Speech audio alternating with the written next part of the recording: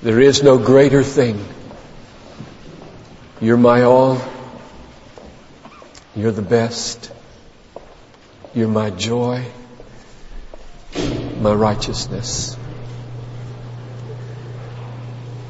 And I am so thankful, Lord Jesus, that as I stand before this great assembly to unfold your word, that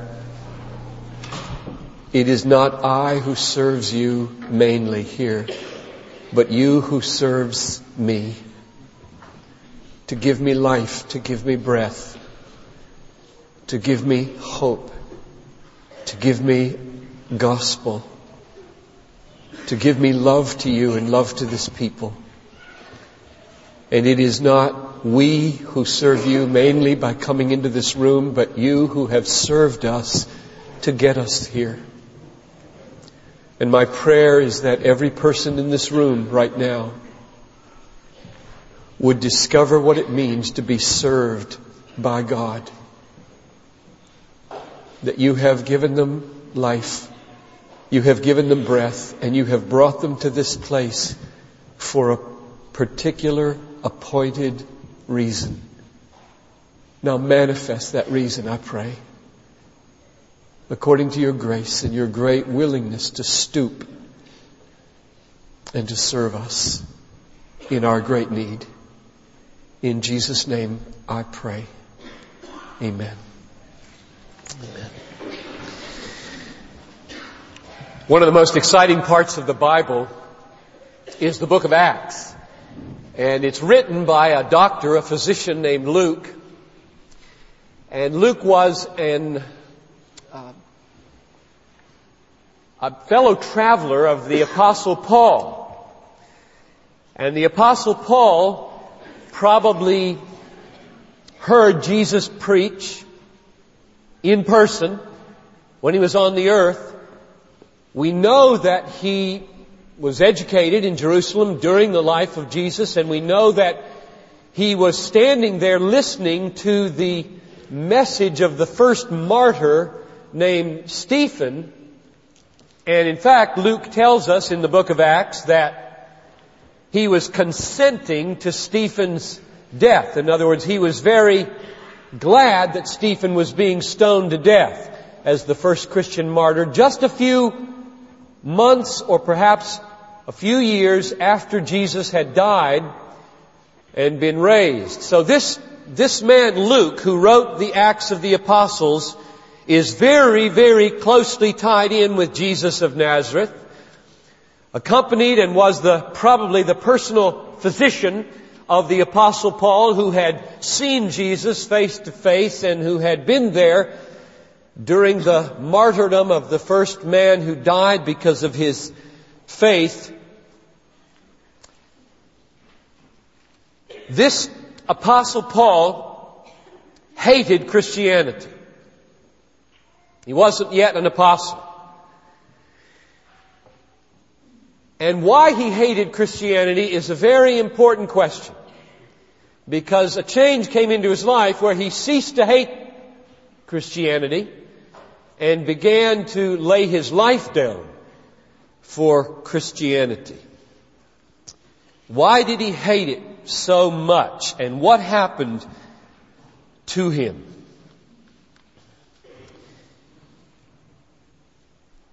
He was on his road to Damascus to find Christians. He lived in Jerusalem, and he was moving from Jerusalem in Israel up to Damascus in Syria to find Christians, to persecute them, bring them back, put them in prison in Jerusalem.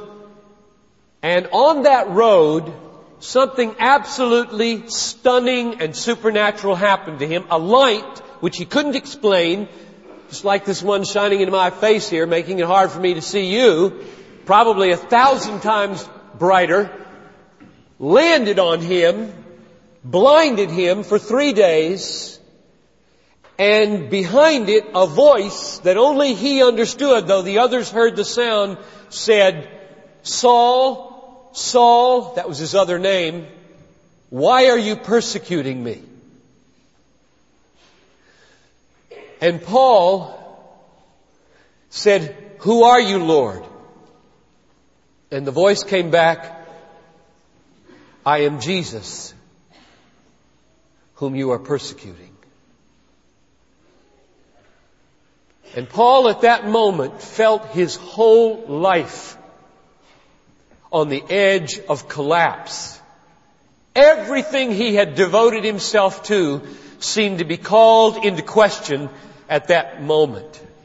Because Paul had given himself to a way of salvation, a way of getting right with God, that when he heard Jesus teach and when he heard Stephen, that first Christian martyr, preach, it was so different than the way of getting right with God that he believed and that he had devoted himself to. Paul had always considered himself a strong Pharisee, the most rigorous group of Jews that there was.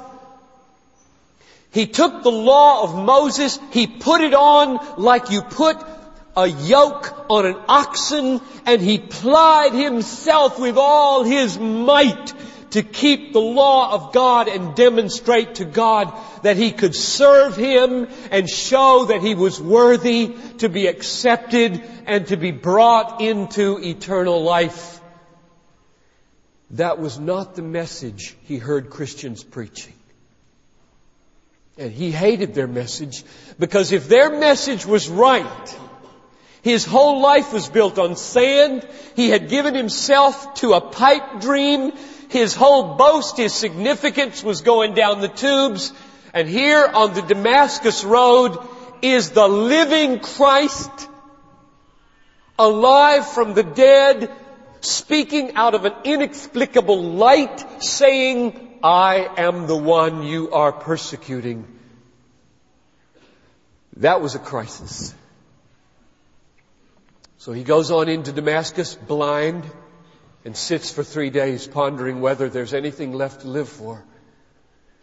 And a man comes named Ananias, appointed by the Lord to tell him the truth. And when Ananias comes and lifts his voice, the scales, as it were, fall from Paul's eyes. He becomes a Christian convert, and for the rest of his days suffers beautifully for the cause which he once hated with all his might. So the question I have this morning is, what was this message?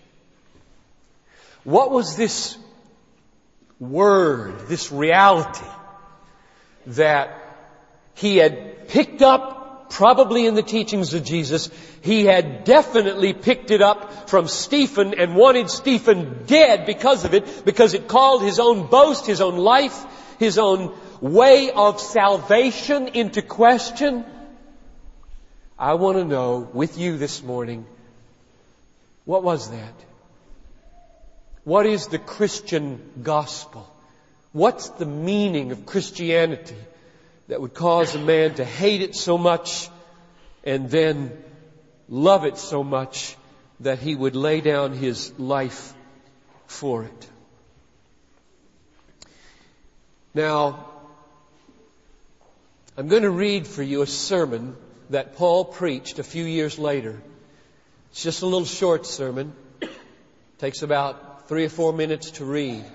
And it comes from the book of Acts, chapter 17. If you have a Bible, you can read it in just a moment. I'm going to have 2 of its verses put on the overhead here, and we'll be able to look at it together if you don't have a Bible. But for now, perhaps you should just listen and pretend that you are hearing this message from the Apostle Paul himself as you stand in Athens at about, say, the mid-50s, say 20 years after Jesus has died. Paul has been serving him for some time now. Only a new situation has arisen. He has come not into a synagogue this time where he was used to preach to Jews. He has come into the philosophical court, as it were. The people who were the intellectuals of the day, the people of Athens, what would he say to them about Jesus? And would he tip his hand so that we this morning can read this sermon and find out what it was about Christianity in Paul's mind that was so at odds with his former life as a Pharisee that made him hate Christianity, fear that it might be true, be blind, be converted, and then suffer for years because it is true. What was it? I'm going to start reading at verse 16 of Acts chapter 17. Now, while Paul was waiting in Athens, his spirit was being provoked within him as he was observing the city full of idols. So he was reasoning in the synagogue with the Jews, that's where he starts, and the God-fearing Gentiles, and in the marketplace every day with those who happened to be present.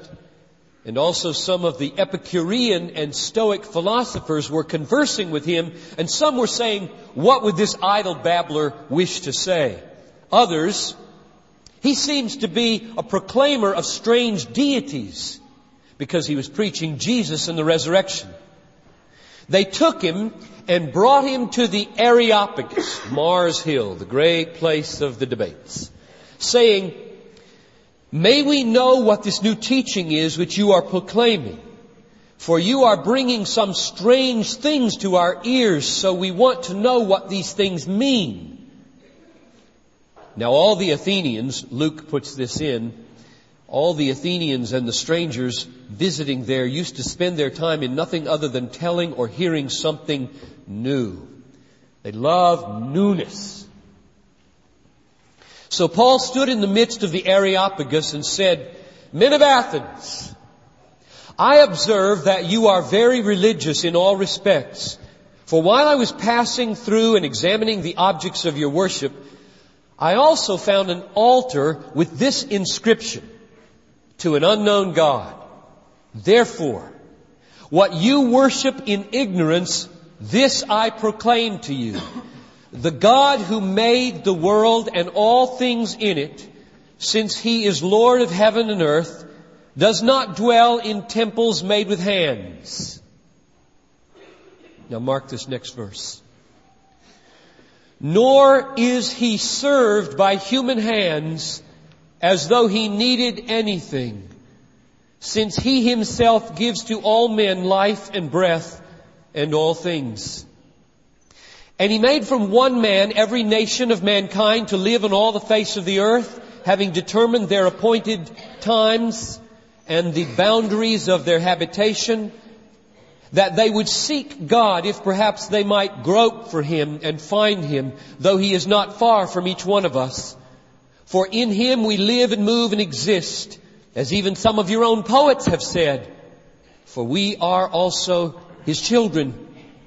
Being then His children, the children of God, we ought not to think that the divine nature is like gold or silver or stone, an image formed by the art and thought of man.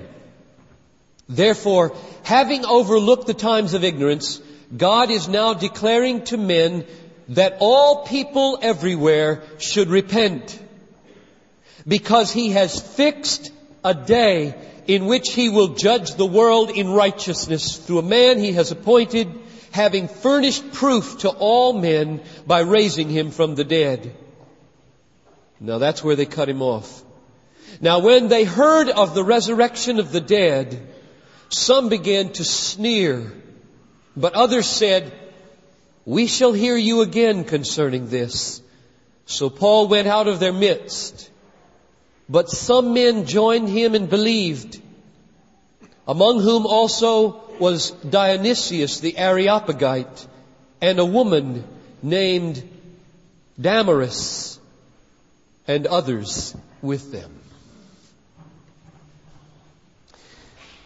Now, can we put these two verses, verses 24 and 25, on the screen? Okay. This is the essence, I believe, of the message that Paul hated in Christianity. The God who made the world and all things in it, since He is Lord of heaven and earth, does not dwell in temples made with hands, nor is He served by human hands as though He needed anything, since He Himself gives to all people life and breath and all things. Just take verse 25 and let it sink in. God is not served by human hands as though He needed anything. This is what we've put on your pen. God cannot be served, but loves to serve. Now that's very bad news and very good news, depending on what you feel like this morning. And Paul knew how he felt, and early on in his life, this was not good news. If you feel strong and self-sufficient and morally in sync with God and able to serve Him and make independent contributions to God and His work, this is bad news.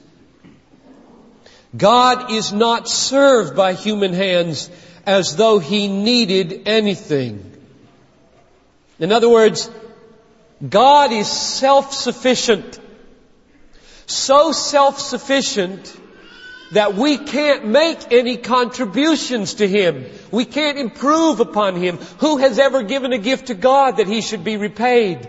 The Apostle Paul said in another place. And so if you come to God with the mindset that I'm serving you, I'm showing you that I'm adequate, I will negotiate you for a place in your eternity, and this message comes to you, then your whole life is called into question. Well, if I can't serve you, then how in the world am I supposed to relate to you? How am I supposed to get right with you? How am I supposed to know that it's okay between me and you? What am I supposed to do to get into your favor and into your heaven? And Paul didn't have a clue. He just knew he hated this message. It called his whole ground of boasting into question. As a Pharisee, he said in the book of Philippians and the book of Galatians, I have excelled beyond all my contemporaries in the keeping of the law. I am a Pharisee of the Pharisees. And here comes this Christian message, and he begins to pick it up while Jesus is still on the earth. And then he hears it in Stephen's speech. God cannot be served. He is a fountain, and out of Him flows grace and life. And if you're ever going to get right with Him, it will not be by working for Him. And Paul's whole life comes crashing down on the Damascus road.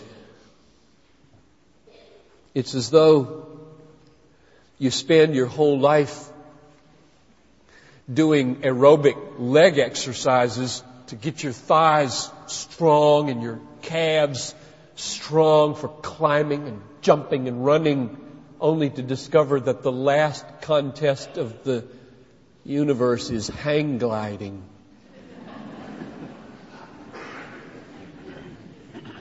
Which it is.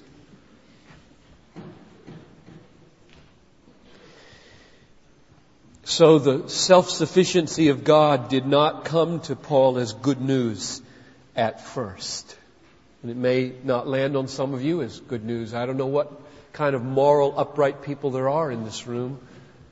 Some may feel very, very self-sufficient and that you have a lot to give to God and that He certainly would respond in favor and reward you with a wage that would be eternally satisfying. But my guess is that this room has a lot more people in it of another kind. And so let me just mention this is incredibly good news if you feel weak. God is not served by human hands as though He needed anything, since He Himself is the giver. We're not the giver, folks.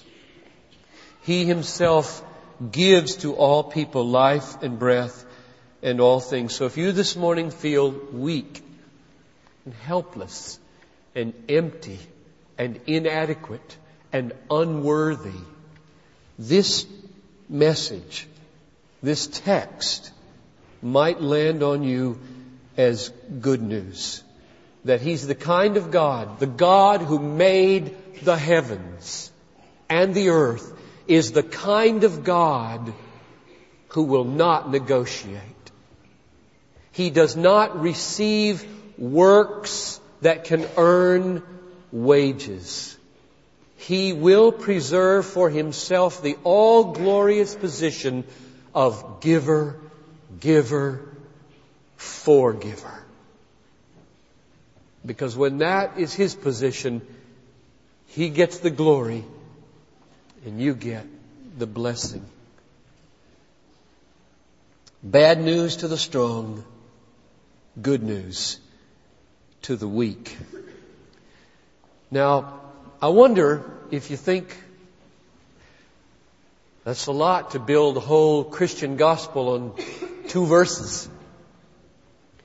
So let me just look at one other verse with you that goes, I think, right to the heart of the message of Jesus Himself. Let's let Jesus talk from the Gospel according to Mark, chapter 10, verse 45. I think we have that for the overhead as well. The Son of Man, this is Jesus talking now in Mark 10:45. The Son of Man came not to be served. Does that sound familiar? Compare it to the little pen. Compare it to Acts 17:25. God is not served by human hands, Paul said in Acts 17:25. Jesus says, the Son of Man, the Son of God, incarnate as Son of Man. Why did He come? This is the heart of the Christian message. Why is there a Christianity? Why is there a Christ, a Christ? Why did God send His Son to become incarnate in human flesh? And the answer of Jesus is not to be served. Let this, before you read the second half of the verse, which is more familiar Christian teaching, let the first half of the verse hit you. Jesus says to you this morning, I'm coming into this room here, face to face, eyeball to eyeball, by my Spirit, not to be served. I'm not. This is a college here. I taught here for 6 years. In the spring of the years when I was here, the companies would come. The scouts, looking for the best seniors. So they could take them, train them, pay them well. And set up their tables, job fairs. Is the gospel, is the arrival of Jesus in your life like a scout looking for a competent senior who can think clear and work hard so that his company will float and prosper with your help? The answer is no. The Son of Man came not to be served, but to serve.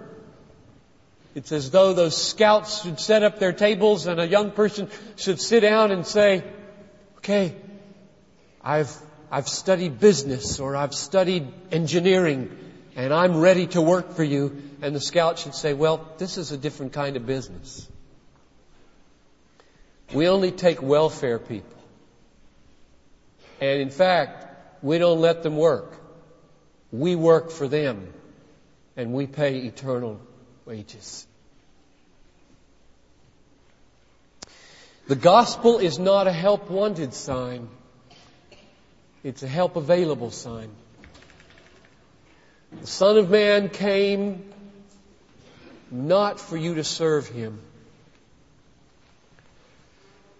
This is a glorious verse, a great, great teaching. I think it's crystal clear.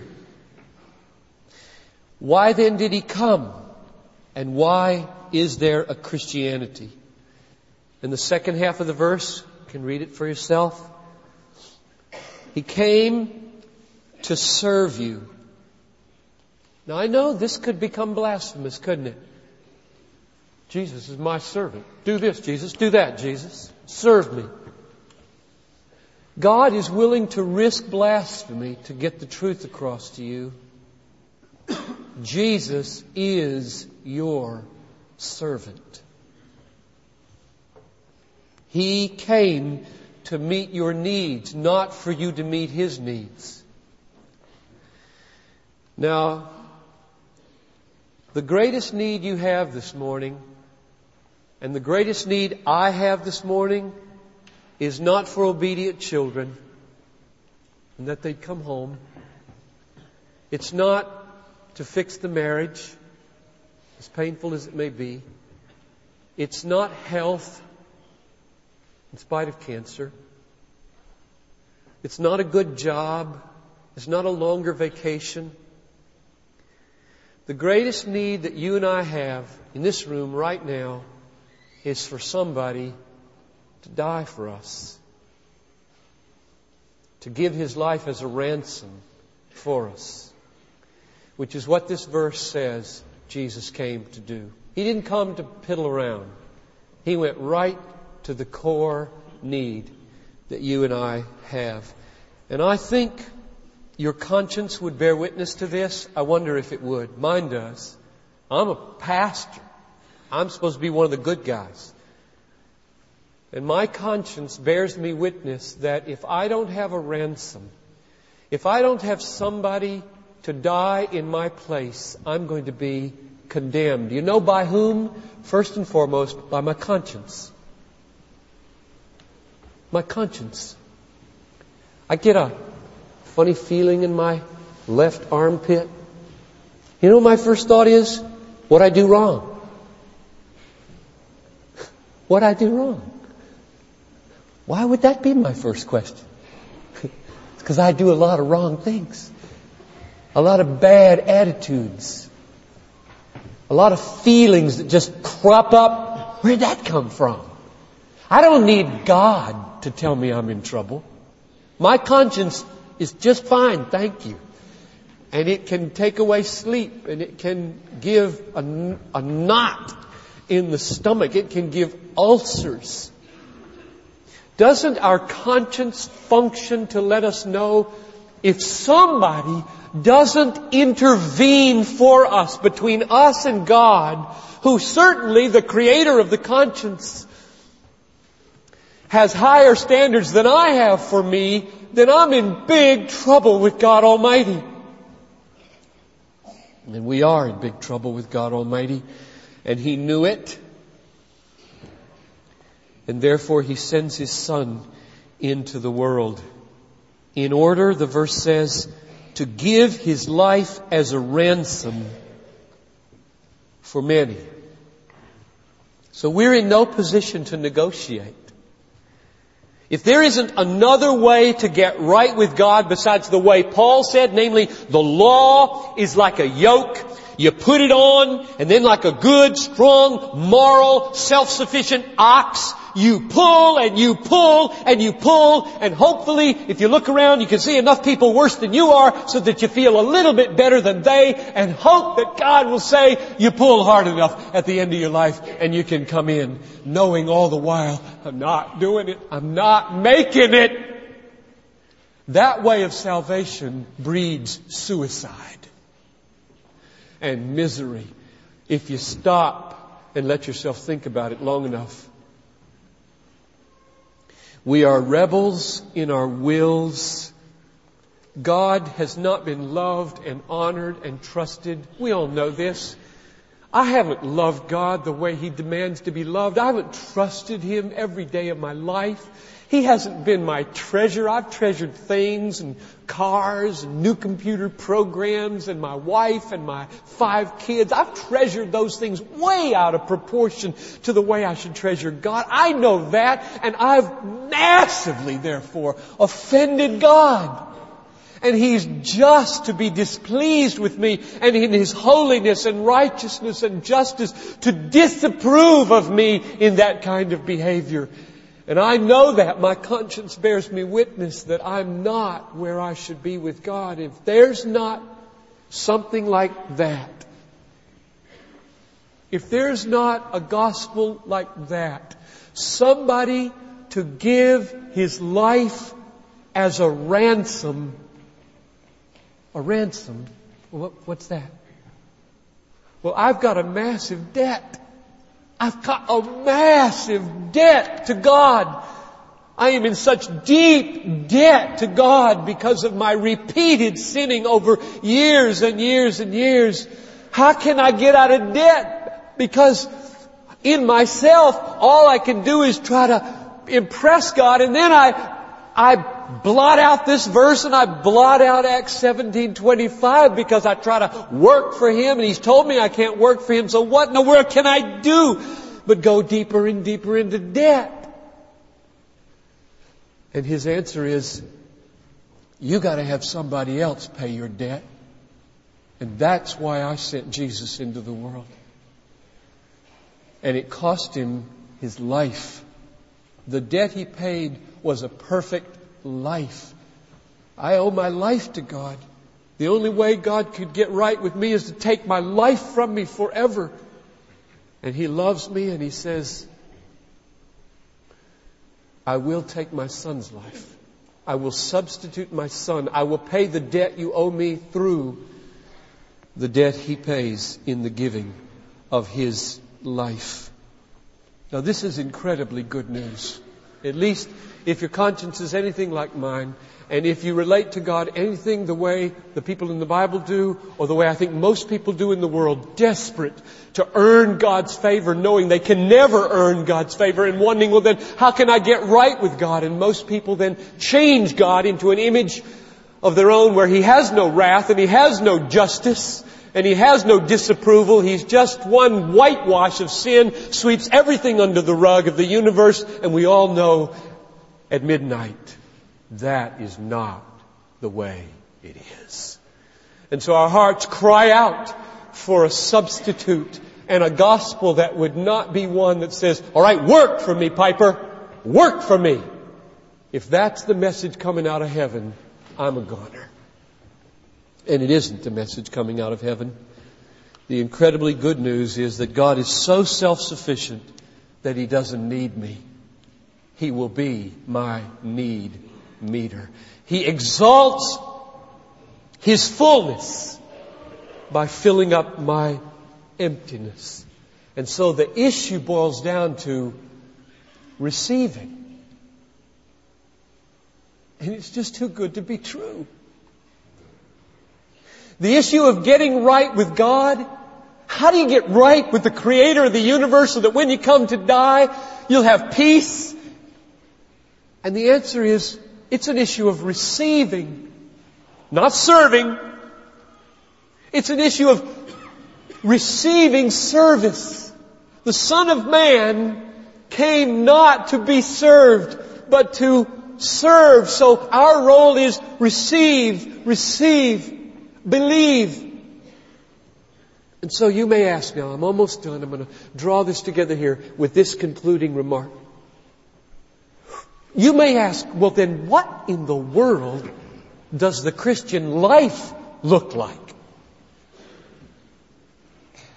I mean, how do you translate non-serving into a life? The answer goes something like this. It isn't, please don't make this mistake. Many professing Christians make this mistake. Okay? We begin by receiving and believing. Good. Now I've become a Christian. I'm right with God. Okay, now the Christian life is go ahead and take that law and put it on like an ox and work and work and work.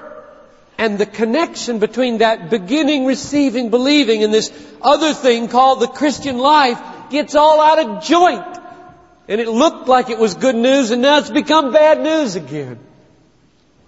Here's the way I would describe the Christian life. The Christian life is getting up in the morning and saying in your heart, Jesus,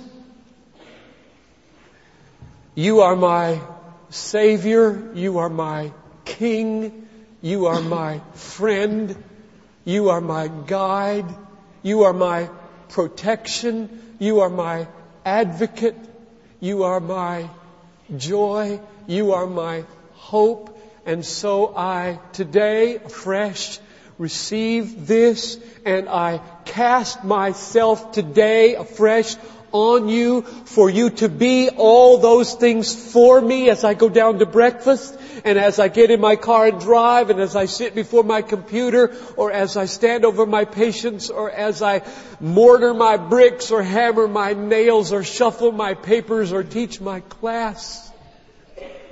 And I know that my will and my mind and my muscles are all without you wrong.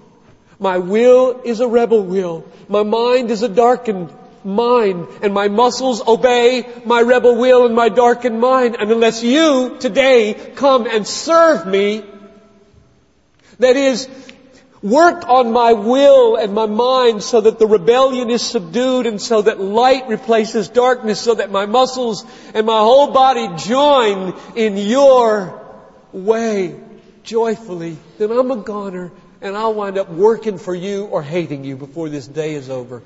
The Christian life is a mystery, folks. I'm just learning it at age 52, been a Christian 46 years since I prayed to receive Jesus at my mother's knee. I feel like I'm learning about the mystery of living by being served. It's just a paradox. Because you get up in the morning and you know you can pull yourself out of bed. You know you can will to get dressed. You know you can will to eat breakfast. You know you can will and nevertheless you have the gospel coming to you saying, don't serve God. Don't serve Jesus. He gives life and breath and everything. So, now I told you I'd come back and rescue that song, God is Able. This is it, right here. As you enter the day, yes, you're a servant in the sense that you want to do the Master's will, but that's about the end of the analogy. Because from there on, you've got to have Him serving you with wisdom and strength and protection and guidance and forgiveness and enablement all day long, or you're going to fall into the role of worker and employee earning wages that can only be death. And so the mystery and the wonder of the Christian life is learning how to get up in the morning and relax in God, to cherish God and love God and delight in God, and then to ask for His fullness and His enablement, and to set your eyes on things that would be God-honoring and God-pleasing, and then to rest by faith in His divine enabling, and to do, yes, do, serve as you must, but in the strength that He supplies, that in everything He might get the glory. So the good news this morning is that we can't serve God, but that He serves us. He pursues us with goodness and mercy. He works everything together for our good as we trust in Him and love Him. He never leaves us or forsakes us, so that we can confidently say, the Lord is my helper. I will not fear. What can man do to me? I think the Lord's last word to us this morning would be Matthew 11:28. Come to me, all you who labor and are heavy laden, and I will give you rest. Rest. Take my yoke upon you and learn from me, for I am meek and lowly in heart, and you will find not oxen-like effort, but rest for your souls. Because, he says, my yoke is easy and my burden is light. There is a yoke to be carried in the Christian life, the yoke of obedience to Jesus. But it is light and it is easy because He carries it. He carries it.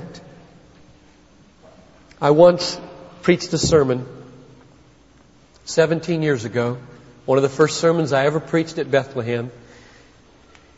And I pictured this text that I just quoted from Matthew 11 as me as an oxen and a yoke fit over me and two handles of a plow attached to the yoke, and Jesus as the one who has his hands on the plow, and the plow is the meaning of my life cutting through the earth, and I'm hooked up.